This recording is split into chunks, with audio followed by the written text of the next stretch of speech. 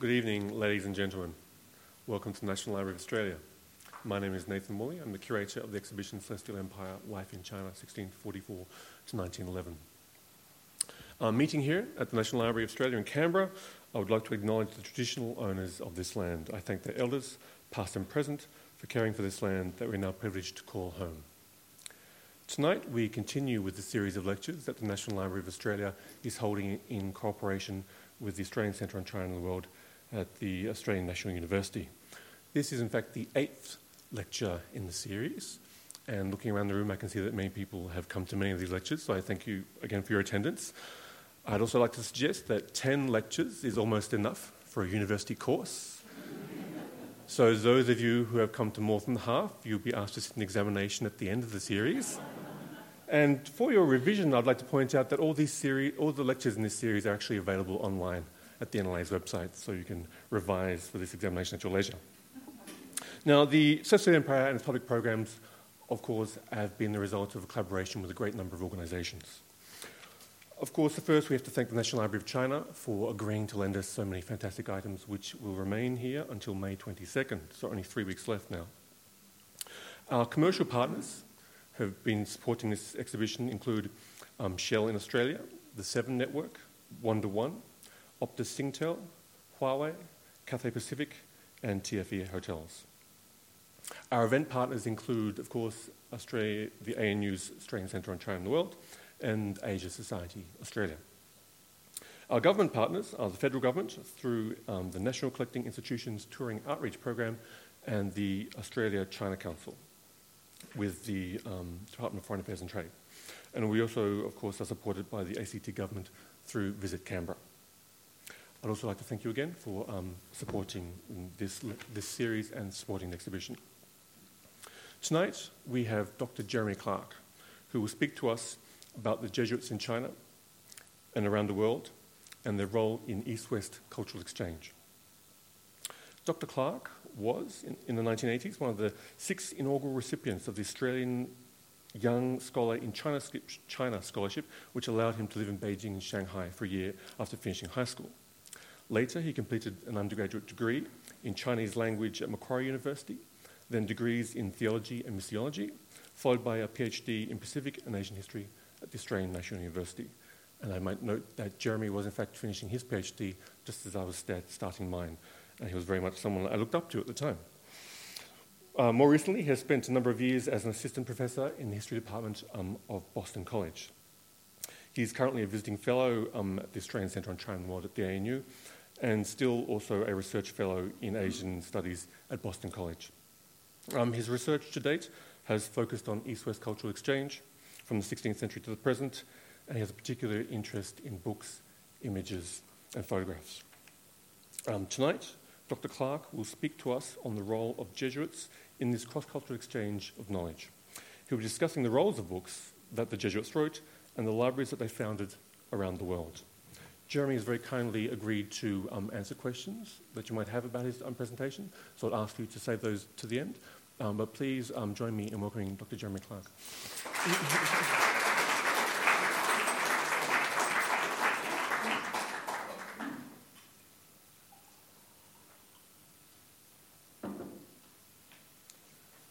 Thank you very much, Nathan, and congratulations on a wonderful exhibition.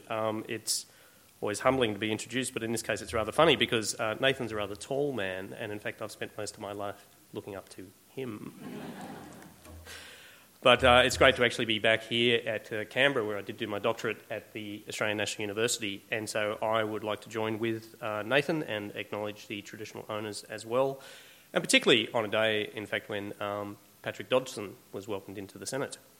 I'm also conscious that it's important to recognise the traditional owners because today and tonight and what this library does in some ways and what the exhibition has done is privilege books and words and written culture. And so while I'm talking about that, obviously that is not in no ways meant to downplay the fact that there are many ways of preserving, transmitting and saving culture. Today, however, we are talking about books. As Nathan said, part of my role, part of my work has looked at East-West cultural exchange, the globalisation of knowledge from the 16th century to the present. During the course of my doctorate, I really wanted to look at what was happening in China post-1975, but my doctoral supervisor, Dr. Jeremy Barmay, who was the founding director of the Centre for China and the World, kept on pushing me back earlier and earlier and earlier. So I've kind of got stuck in the early 16th century in some ways. So I do look forward to a time to dealing with the present. But for the moment, I'm actually dealing with books and objects, material objects, and so therefore it seemed very fitting to be able to come along here to the National Library and talk about some of these wonderful things on display. During the course of this lecture, I'll also be referring to a website I had the privilege to work on and in fact produce all the content and mine another library for lots of books. And this website tells much of the story and much of the history that I'll be reciting tonight. So I know many of you actually fine scholars and have retentive minds and memories here, won't need to cheat for your exam that Nathan's setting you. But if you do need, in fact, to go to the Cliff Notes for this period of history, you can go to this website, ritchie.bc.edu, or Beyond Ritchie. I'll talk about why I call it that. And this website actually has a whole range of fantastic books, which are quite rare and unique, which some of which are also contained here at our wonderful National Library. And that's a fitting point, actually, to congratulate also the Director General of the National Library, Anne-Marie Schwertlich, to say it's fantastic the way that, A, the library has such a wonderful collection, but B, that they support exhibitions like this. So these books here, I've sought to link the books that are in here. For instance, Confucius Scenarum is also in the book in the exhibition that Nathan has curated. So you can come back and look at this in your own time, and it has many different sort of sites to look at. During the course of my lecture tonight, I will actually get back and refer to that at some stage. So I think I've killed enough time with that. So books and the transmission of knowledge and the material objects that contain this knowledge are, as we all know, fascinating and wonderful and beautiful and rare and priceless and can be small and can be large. And they're contained in private libraries and public libraries. And thinking about what was happening here that Nathan and the people at the library here and at the Guotu in Beijing were doing, I wanted to look at actually the role of books, the role of libraries, particularly in the early modern world, and then connecting with that Jesuit history. But before that, I thought, well, what do libraries do? And I had the privilege to be around a number of great libraries in recent years, and I was in New Haven in Connecticut, the home of the Bulldogs, which is Yale University. And there they had the Sterling Memorial Library. And the librarian was asked to actually talk about the role of libraries. And she said, look, it's at the heart of the university, what they do there. Yale has 15 million volumes in its collection. She went on to say that teaching and research, of course, they've changed and they have volumes which are digitised. The website I just showed you, ritchie.bc.edu, we deliberately digitise so that you can be in Canberra or Kashgar, in Stockholm or Shanghai and look at those works. But they actually say, although teaching and research have changed, their view is preservation, dissemination of knowledge is at the core. You've actually got to get the books there, of course, so in a rather poignant and funny way, here in 1718 we can actually see through the cold winter of Connecticut this cart laden with books travelling to New Haven. Moving forward a bit in history to Boston Athenaeum. There, it's a private library. It's a gorgeous building on the Freedom Trail. If you've been to Boston, it looks out over one of those cemeteries where Samuel Adams is buried, Benjamin Franklin's parents, all this sort of stuff. And it has this wonderful reading room filled with fantastic books, one of which actually is a rare item. It's actually, for those wordsmiths out there, it's a rare instance of anthropodermic bibliopegy. Boston Athenaeum is also found at the 10.5 Beacon Street, not 11 or 12, it's 10.5 Beacon Street. So quirky in some ways, but it does what the Yale Sterling Memorial Library and other libraries do. It seeks to preserve and augment its collections. First library in Australia, the Mitchell Library, the State Library of New South Wales. Also here we can see, this is in the foyer of the Mitchell Library as you go in. It's on the left-hand side. It's near that wonderful map on the floor. And this is what they say as Nowadays, we use such prosaic language as mission statement. Here, they're thankfully actually just articulating in a much more beautiful way what they think they're doing with books. There is a mission statement for the Mitchell Library, and they say that they're out to strengthen the community by being the trusted provider of quality information, by providing equitable access, by collecting and preserving Australia's heritage, promoting its own role as a cultural destination, and they do things like have Bloom Day, for instance, celebrating James Joyce's Ulysses, and they also collaborate with other libraries around the place. So we can see that libraries hold this really privileged spot. Some of you may have seen this stone before. Does anyone know where this is? Hand up if you actually know where this is. Righto. Homework, as for those of you, when you leave this building this evening, you look on your left-hand side, and at the end of a stone column holding up this room is a glass plate, and under that glass plate is this stone. And it's, I think, amazing and interesting because it brings us back to what I said at the beginning about non-literate cultures. But libraries are also about preserving things more than just books or folios or maps. It's also preserving memories, preserving stories, preserving the pursuit itself of knowledge. So we here in Canberra are connected with those people then. In 1973 they say men, but those who were peripatetically seeking conversation about knowledge. So the Greeks very kindly reminded us that here in Australia, we too are connected with this grand pursuit at the National Library. Well, what is the National Library doing? It itself has a mission statement, and in 1960 the Library Act said that the National Library was to ensure that documentary resources of national significance relating to Australia and the Australian people, as well as significant non-Australian library materials, such as those shown in our exhibition here, Celestial Empire, they are collected, preserved, and made accessible, either through the library or through other arrangements. It goes on to also say that the library supports learning and creative and intellectual endeavour and contributes to the vitality of Australian culture and heritage. Some of my students at Boston College took great pride in the fact that they never, ever entered the library in the college. Some students think books are boring, dull, and old. Our challenge, I suppose, as scholars, teachers, people who like reading, is actually to remind people that it's more than that. What we're doing is collecting, preserving, making accessible, and disseminating the stuff that's contained in the books or in the memory of the books or in the people who sit around the cafe and talk about these books. Why so? Well, that's what I really want to explore today in this lecture through the discussion of another time, not so far ago as the Greeks in the Agora, but nevertheless from our time, something like 400 years ago, more than 400 years ago. Ritchie wrote to a man called Cheng Da-yue. Now, Cheng Da-yue here was a publisher in the late Ming. He and his brother were well known for publishing bestsellers, and one of the things they published was a thing called Chengzi Moyuan, which was the ink garden of Master Cheng. For Chinese scholars, the ink garden, so-called because of the ink pad that it would often have fantastic portrayals on it, or the ink, of course, was used to make representations, pictures, etc. It was itself an object of great beauty. So Cheng Da-yue and his brother thought it would be wonderful to collect, to compile, basically not an early coffee book, but really, I suppose, an early tea book, if you like, but a compendium of wonderful illustrations. He asked this strange man from the West, this missionary who came from afar, if he had a collection of images or some images he could give.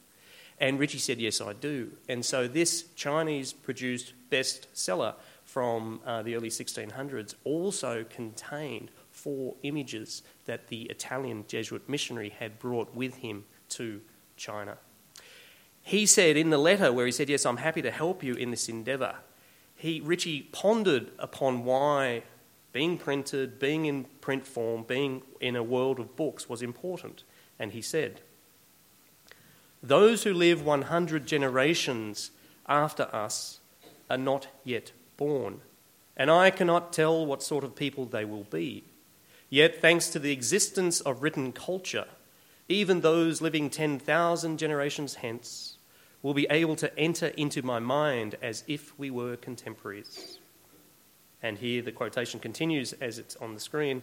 As for those worthy figures who lived 100 generations ago, although they too are gone, yet thanks to the books they left behind, we who come after can hear their modes of discourse, observe their grand demeanour, and understand both the good order and chaos of their times, exactly as if we were living among them.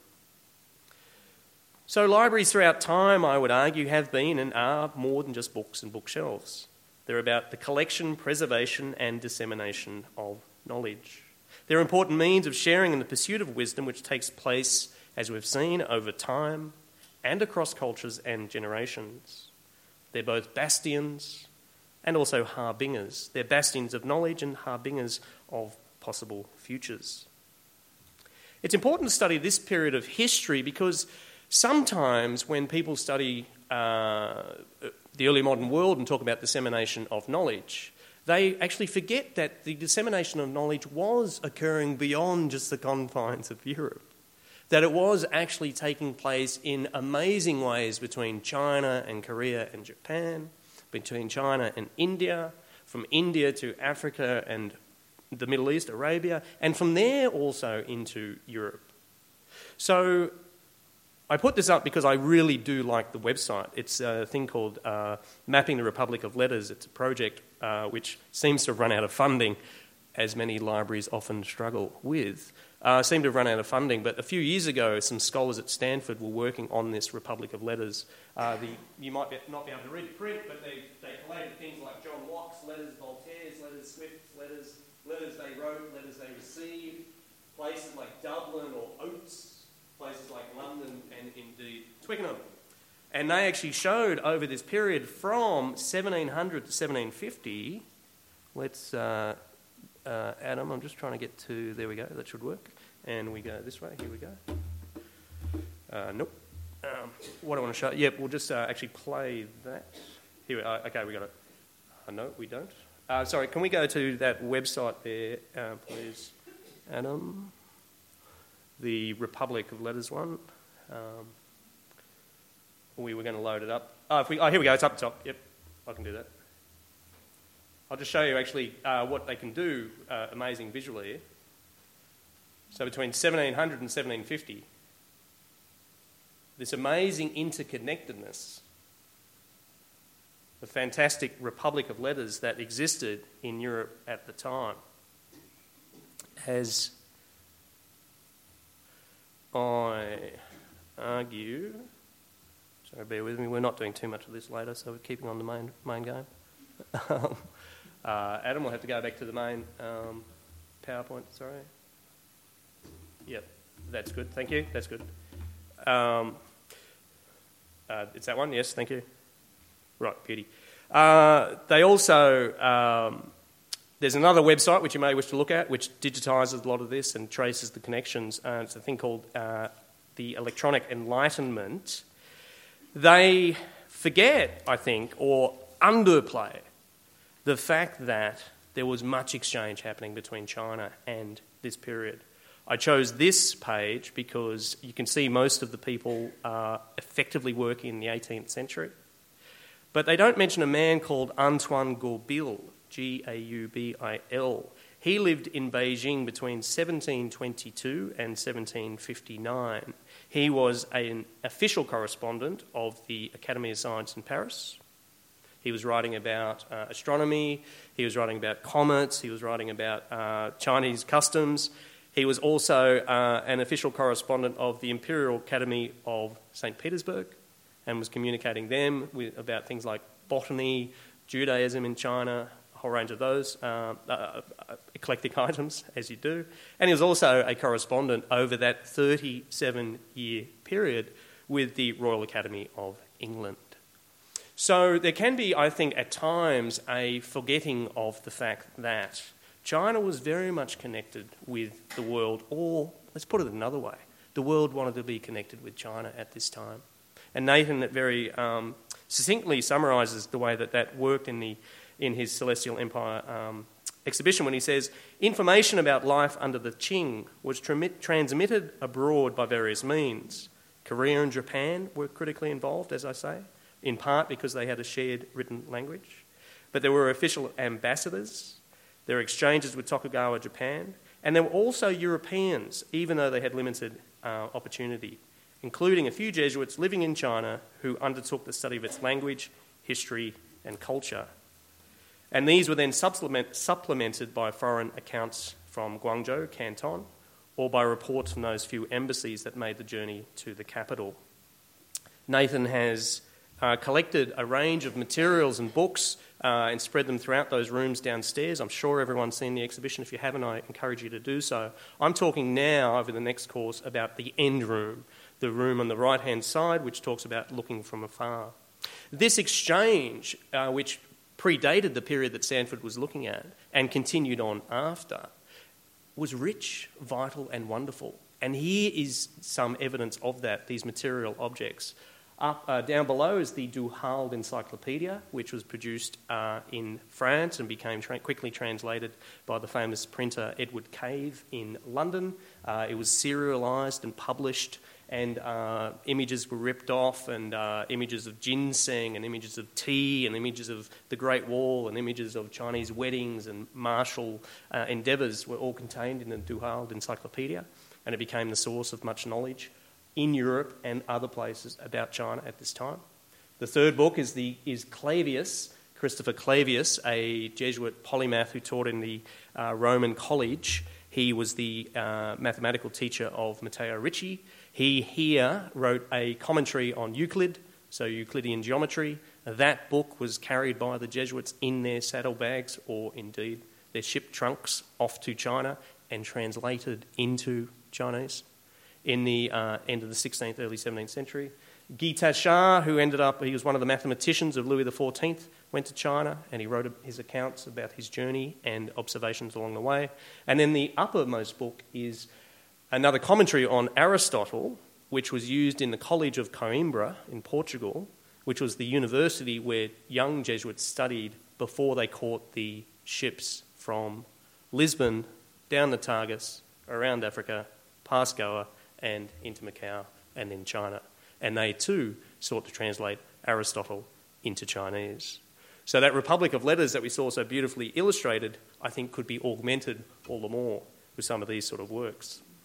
Here is one of the versions of the translation of Euclid. So Christopher Clavius, in that whole early Renaissance, the great humanism, where they sort of sought to regain the knowledge that had been lost, or supposedly so, in Europe at the time. Clavius wrote these commentaries on Euclid on the left. It was taken by the missionaries over to China, and then the missionaries worked with their local friends. And this is why it's beyond Ricci. It's not just the Jesuits. In fact, it's more than the Jesuits. It's way more than them. It's the people they worked with.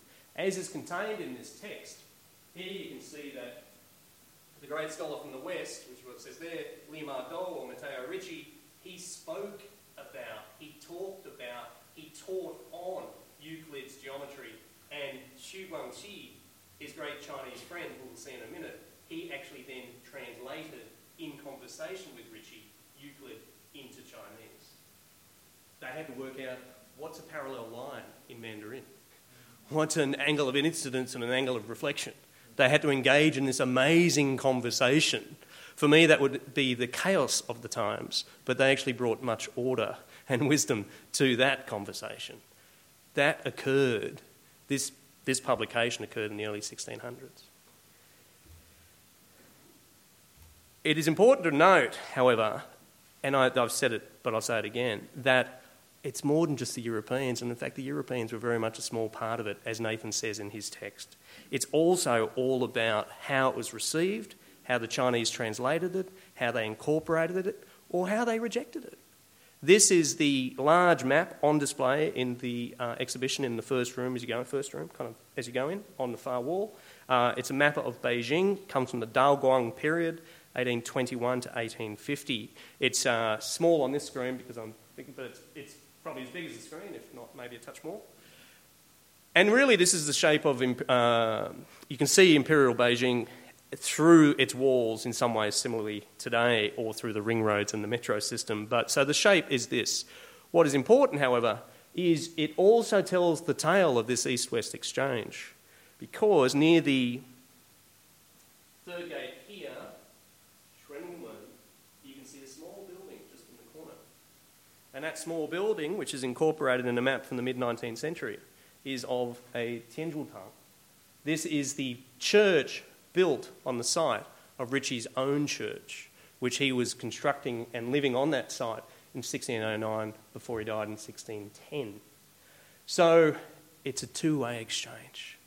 Stanford and these other works are fantastic and excellent and wonderful, and I think what they've done is really remind us of the great exchange. But we do need to bring in Asia into that exchange, or, if we like, forcibly drag Europe to remember that Asia's always been in that exchange. Another, just because it's a great image, another example of this is a Jesuit scientist, another one of the scientists, a man called Terentius, who my students always used to love because he's easy to remember. His other name was Schreck. So Schreck went off to Beijing, and there Schreck is working on as a scientist, and he actually dies. He wasn't there that long, unfortunately. He would have produced a whole lot more. But he took with him a whole range of books as well, books, diagrams, treatises, and these too were then translated into Chinese. Here we have a selection of one, shows how to make a pulley in a well system, and it's using all those cogs, etc. You can see the limit of my science. And this is called from a book that was ended up translated as a book of wondrous things. So this exchange was amazing and worked in several ways.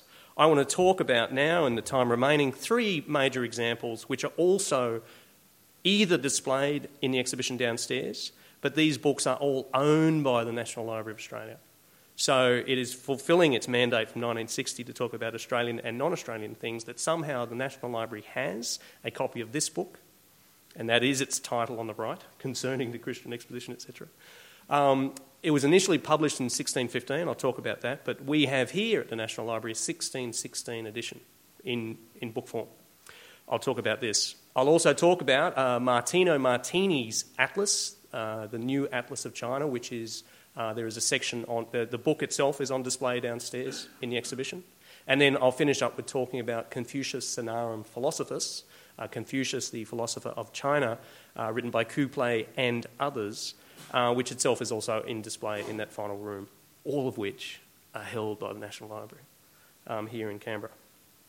So, Matteo Ricci's journal. This was a collection of the writings of Ricci, which was, it's a Latin translation. Some of his writings were in Portuguese, some were in Italian, a few things were in Chinese. And a man called Nicolas Turgot, this Belgian of the same society, sailed back to Europe and proceeded to translate on his long voyage and overland journey these works into a whole. And this is what has come down to us. He was given that job by the Jesuits in Beijing. They wanted him to write about their work, to talk about what they were doing, not just to exchange and disseminate the knowledge, but also for other purposes. They were conscious that a lot of the stuff that had been written about China prior was quite fanciful. A lot of the stuff that's written about China today is quite fanciful. But they wanted to actually write from their experience. Matteo Ricci entered China in 1583, and Turgot travelled off to Europe in, I think, 1611, 1612. So this is on the basis of over 20 years' experience of having to learn the language. Ricci was involved in a house that was invaded by some robbers. He terribly sprained his ankle, had a limp ever after. He was shipwrecked on one of the inland rivers. They had house fires. Some of their workers were tortured and executed. He had the problems of actually learning the language in the first place, and he was a long way from home.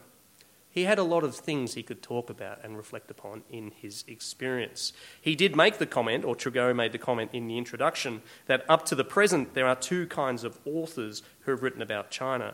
Those who have imagined much, and those who have heard much and have published the same without due consideration.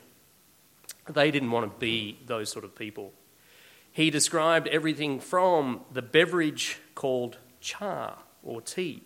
This beverage is sipped rather than drunk, and is always taken hot. It is not unpleasant to the taste, being somewhat bitter, and it is usually considered to be wholesome, even if taken frequently. He commented on gunpowder, they commented on rivers, they commented on the number of boats, they commented on how the houses were built, and they also commented on the Christian expedition. So successful was this book that, as I said, it was published in 1615. Then subsequently after, it was translated very quickly within 10 years into French, Italian, Spanish and German. The 1616 edition that is held here at the National Library was published in Cologne. This image here was published in Augsburg in Germany. And then a further 4 Latin editions were published. And then selections from it were translated into English, some of which were incorporated in the famous Purchas His Pilgrim. If you're into this period of early modern history, you know there are forever Ritchie anniversaries and celebrations. So the most recent one was 2010, which was the 400th anniversary of his death, which then saw a whole round of new publications about Ritchie in Chinese, in French, Italian, and in English. And some of them also went beyond Ritchie, thankfully, and talked about the Chinese involved.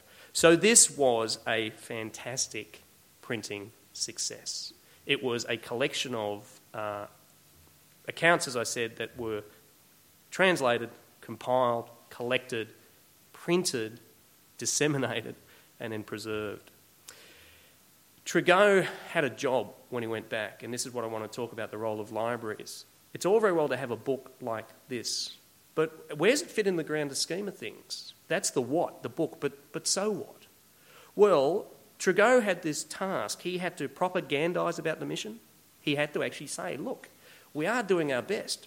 Japan at the time had a lot of Christians. We know that because they were all getting killed under the Tokugawa shogunate. But the Jesuits were embarrassed because in China there didn't seem to be such a same rate of conversion, and that puzzled them ever since. So he had to propagandise and say, well, look, this is why we're doing what we're doing. He had to seek money so that they could actually pay for what they're doing. They were always poor, which is why Ritchie made a lot of things like astrolabes, why they translated dictionaries, why they actually became tutors. They were poor. They also wanted to bring together books for a library in Beijing. So printing this book was a very deliberate ploy at trying to loosen up the coffers, the pockets, the wallets of rich Europeans to give them money and books they could take back to China. So libraries are also necessarily, sadly, engaged in the pursuit of benefactors, patrons and supporters and can't survive otherwise. Ever was it thus then, so too is it now. Trigot was amazingly successful, perhaps because he picked his mark. I'll get back to that. I'll get to that. Let's go through this slide. What's interesting on this slide, of course, you'll notice that on the right is Matteo Ritchie dressed as a Chinese scholar. So there's the whole thing of imaging. Look at us. We know what we're talking about. We're kind of as though we're Chinese ourselves. And here is Francis Xavier on the left, who died on the coast of China, who wanted to get to China but could not. Famously went around the Cape of Good Horn, went to Mozambique, went to Goa, worked in southern China, went through the Malacca Strait, worked through Malacca, those sort of places, ended up in Japan. From Japan, came back, finally died on the coast of China. It's tiring telling the story. Imagine his life. He died in 1552. That was the birth year of Matteo Ritchie. So here you have Ritchie beckoning, if you like, or gesturing to Xavier, your great dream we have now fulfilled. We're in the process of fulfilling. So there's much theatre and theatrical stuff happening in that image. So too, down below, you'll see the map. And several things to note in this map, because it becomes important later on. One is that the map is on its side, whereas at the time, the printers in Europe were printing with north as we would have it nowadays, up the top. But for some reason, it may even be something as simple as fitting it in. But the globe is turned around. It does include Murae contra Tartaros, the wall against the Tartars. So there is an image of the Great Wall already in the 1615 representation. So the map down below, and then there's also information about the printing. And so here the printer has reminded us that his name, Christopher Mangium, He comes from Augsburg, the Latin name there, Auguste Vindelius, and the Anno Christi year of our Lord, and over on the side is the 1615. Cut off there is the name of the engraver, who actually was a very famous engraver as well. So we see that everything was quite deliberate in the printing of this book. So it's one thing to collect the actual books to make into a library, but there are real questions and interesting periods of study around how they got them. So they can't do it, libraries can't exist without the actual books themselves. An interesting question we might have time to get into, how did the books become published? How did they actually end up where they are? Well, Nicolas Turgot, as I said, was very importantly engaged in that task. Once he got back to Europe, he successfully got the book published. He had to deal with Jesuit superiors. They chose Augsburg for a number of almost happenstance reasons, rather than Rome or rather than Antwerp or rather than Paris or rather than Lisbon. He then travelled all around Europe. He was recruiting, he was begging, and he was also buying and seeking books. He became a bit of a celebrity. This is a painting by Rubens. This version actually is in the Met, I think, in New York. And there's a line drawing elsewhere. But Turgot was quite a well-known figure at the time, going around seeking to build this library. One way they managed to do it was through their dedication. Some of these early books tell us as much about the networks and the republic of letters, or those who were involved in the republic but not so seen, because of who was actually the book being given to. If you're into typefaces and you're into sort of imagery and semiotics and things like that, so the bit about China is less important. Ritchie's kind of important, but Paul V is as important as the Christian expedition here. If you notice in terms of sizing. Now that's also balance, and it's also keeping things in giving a perspective there on the frame. But even so, they're saying to this Pope, hey, you're the guy who can help us here. You can help us because we're the ones working on the front line, taking the word of God around the place, and we want you to help us. And he did. And because he could. As Mel Brooks said about the king, it's good to be the king. Well, if you're a Borgia, it's good to be the Pope. And he was a pope for a long period of time, and he had a lot of money, and he was connected with many people who did have money or connected themselves, and this is a portrait by Caravaggio. So we've had Rubens painting Turgot, we've had Caravaggio painting Paul V, and Turgot's doing whatever he can to get those books, which he did, and he managed to take back with him to Beijing. They were combined with the books that Ritchie had, and sometimes Ritchie got sent, and they then later on were combined with books brought back by Johann Adam Charles von Bell, who was an astronomer, worked in Beijing in the 1660s.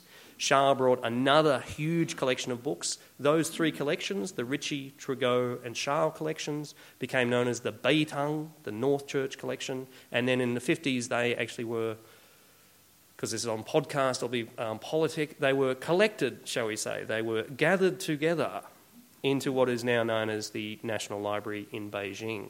So the works that are on display here from the National Library are neighbours with some of those books that Turgot amassed when he went to Europe all those years before.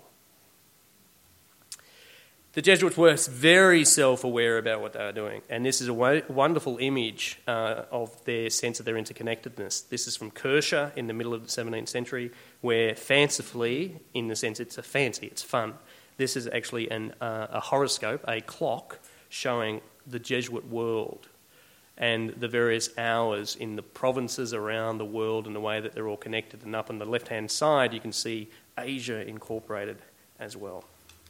So, moving along to the second image that I talked about, we have the New Atlas of China by Martino Martini.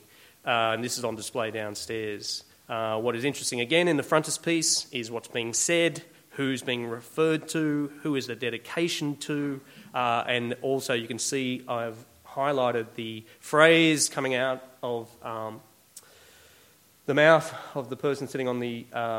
it's meant to be a pope, actually, I think, with the tiara. But it actually says, it's a quotation from Isaiah, "Go you swift messengers to nation tall and smooth." So as in, this is ordained, we're meant to do this, we're okay, we can go to China. And by the way, Martini says, I'm bringing back the new Atlas of China. So he's bringing back new knowledge. This is 1656. Interestingly, we see that the map is now turned around of China. The Great Wall is still on display, and Martini is credited with really popularising this sort of image or sense of the Great Wall, and thereby making it wrong for us, because we know it's the Great Walls of China. It's not actually one great crenellated barrier, several walls, a whole range of different shapes. But you can see here, and the printer Blau, the famous Blau family, is also... if you like, I think they're having a bit of fun too. The cherubs are sort of reminding people of the map-making and globe-building craft. The Blaus in Amsterdam were given the task of printing this book, and they were not only printers, but they made globes. This terrestrial globe here showed at the bottom left was made at the end of the 16th century, early part of the 17th century, and it was taken by German missionaries to the US in the 19th century and is now in a library at St. Louis University. You'll notice that, again, there's a map of China there, so Blau is sort of saying, look at us, we make all these sort of things. And if you do notice, I thought I'd keep on moving on, but the Northwest Cape of Australia is also featured in the globe. Down below the ridge, for those of you who blocked by the thing. And for that period, it's quite accurate, actually. Martini, like Turgot, was engaged in conversation, engaged in this whole series of engagement with people involved in the Republic of Letters. And it wasn't just in Latin, it was also in German, and this is a famous series of letters in German. And these books, we don't have copies here, unfortunately. We do have a print from this series in the National Library, but not the whole books themselves. The print actually is of, I think, Palau, the Palau Islands. But anyway, this is actually one of the very early maps of California, done by the nephew of Martini, a man called Eusebio Kino, who became a missionary to the Americas rather than to China. Just showing again the interconnectedness. Martini's life journey, his journey to take back that knowledge which became printed in that book, which we now have on display, was a miracle. It was an amazing feat. He had to go to Hangzhou, then to the Philippines. He was arrested in Batavia, modern Jakarta. He had to be ransomed out. He was then on a vessel which sailed all the way around Africa, back up and into Bergen, the seaport in Norway, which is where many of the Dutch East Indies ships landed before they actually then returned home. And so it was a very significant trading port. Then Hamburg, then Amsterdam, Antwerp, Brussels, and Rome. And this is actually, again, a contemporaneous painting. I think it's fascinating that we can glibly, if you like, I'm being glib, I'm not trying to be so, but we've got these amazing books downstairs. Someone had to take the knowledge, or the parchment, or the paper, or the maps, and survive a journey like this in the 17th century, shipwreck, pirates, storms, scurvy, a luggage, a trunk falling over and hitting you in the head, as happened to Philippe Couplé, who was the author of Confucius Sinarum Philosophus, who died at sea. So the fact that we have these things is amazing, that these libraries actually exist and are able to preserve and disseminate the knowledge, which makes it all the more important for us to actually seek to help them as well. Conscious of time, moving right along, this is Athanasius Kircher in the 1660s. He also published a very important thing, and now the Chinese have entered the story. Paul Hsu on the right, he was the scholar who helped translate Euclid's geometry.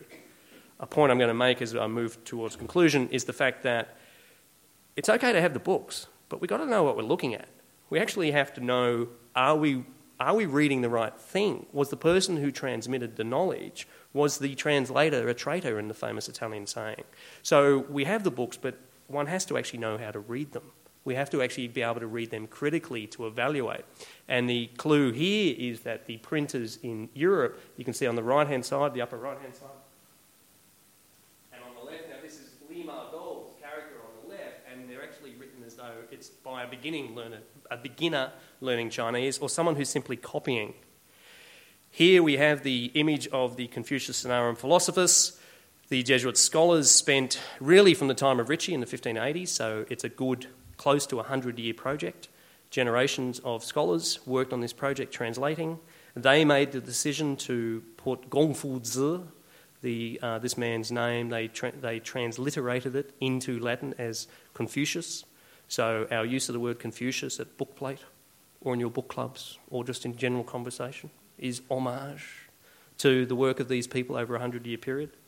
And they published and dedicated it to Louis XIV, highlighting the role of the French in this exchange at this period of time. What I want to finish on is to make the point that it's amazing that we have an exhibition like Celestial Empire. It's a great achievement for Dr. Woolley, for the work of the Centre for China and the World, for the work of the National Library and the National Library of Beijing, of China. It's fantastic because of those who've helped preserve, collect, and now disseminate this information. A challenge for us all is to use these books and, as Richie said, be conscious of the order and the chaos. Listen to the demeanour, because there are good questions we can ask. A question I'll leave you with, if you're Chinese readers, is you can see here from this image, you can see on the left-hand side and on the right-hand side are the collections of the Chinese classics, the major books that every scholar had to study, the book of the Spring and Autumn Annals, the Great Learning, the Doctrine of the Mean. Here is the Analects of Confucius, which was bringing all these things in terms of interconnectedness, which my favourite translation is the one by the great scholar Pierre Rickman, Simon Lay, who translated it years ago, who also taught at the ANU, and I believe was the teacher of one of the professors down the back, Dr. Rigby. But the interesting thing about this image here, they have clearly transmitted the knowledge that the characters are read right to left. So when they write the name, they are writing it in European form, a name in a Europeanized version, left to right. On all of these, Chundio, as an example, that character there is that word chun. That autumn is chill here. So that's, if you like, a chiasm or an X, there's a transposition because of the way we read versus the way the Chinese have written.